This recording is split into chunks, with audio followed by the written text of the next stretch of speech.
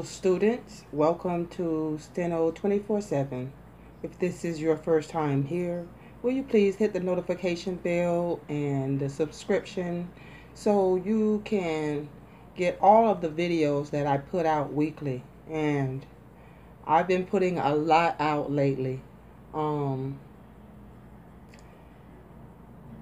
I love doing this. I love helping people, so this is why I do it. Now, here we are today. This will be selection number 7 that I'm dictating today, 351 words on the subject of punitive damages. This will be at 140 words per minute. By now you should be ready to write. Ready?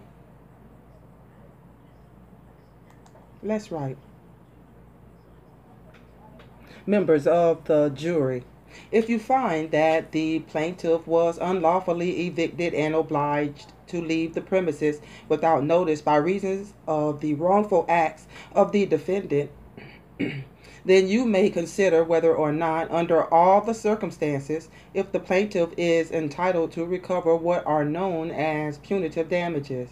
Such damages are by the way of punishment, that is, to punish the wrongdoer for his wrongful and unlawful acts, and deter him from committing like offenses in the future. You may take all the facts and circumstances into consideration and then award such an amount for punitive damages as you feel would be fair and just under the circumstances. Punitive damages are allowed only when one does an act wrongfully and maliciously in the contemplation of the law, where one interferes with the rights of another knowingly and purposely, if at the same time he knows it is wrong and unlawful, then it is malicious. Punitive damages should not be excessive and should be reasonable. They should be fitted to all the facts and circumstances in the case. It rests entirely with you whether or not you should award any such damages. If you do, they should be fair and reasonable. The jury are the sole judges of the facts in the case, the credibility of the witnesses, and the weight to be given to their testimony. In anything that the court may say in the instructions, the court has not intended and does not now intend to express any opinion upon the facts of the case, upon the credibility of the witnesses, or the weight to be given to their testimony. Furthermore, the court instructs the jury that you have a right to consider all the evidence in the light of your own observations and experience in the affairs of life. Hey, thanks for watching. Hello. Are you interested in starting your own podcast? I think Anchor FM is the best. Here's why. With easy and fast setup, you'll be a pro in podcasting right out the gate.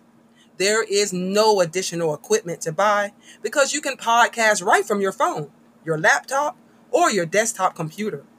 Anchor has great editing features such as music and even splitting your podcast in sections. And Anchor does all the distribution for you to Apple Podcasts, Spotify Podcasts, Google, and more.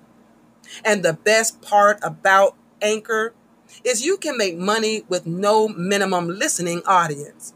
So, download the Anchor app or go to Anchor FM to get started.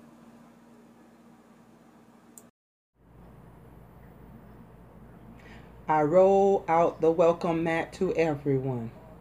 I hope everyone is doing great today. I will be dictating Steno Duchess, selection number 7, 351 words on the subject of punitive damages. You know that this is 160 words per minute because it says it in the title. Okay, with that being said, title being done, you ready to write? Jury charge. You can do it. Let's go.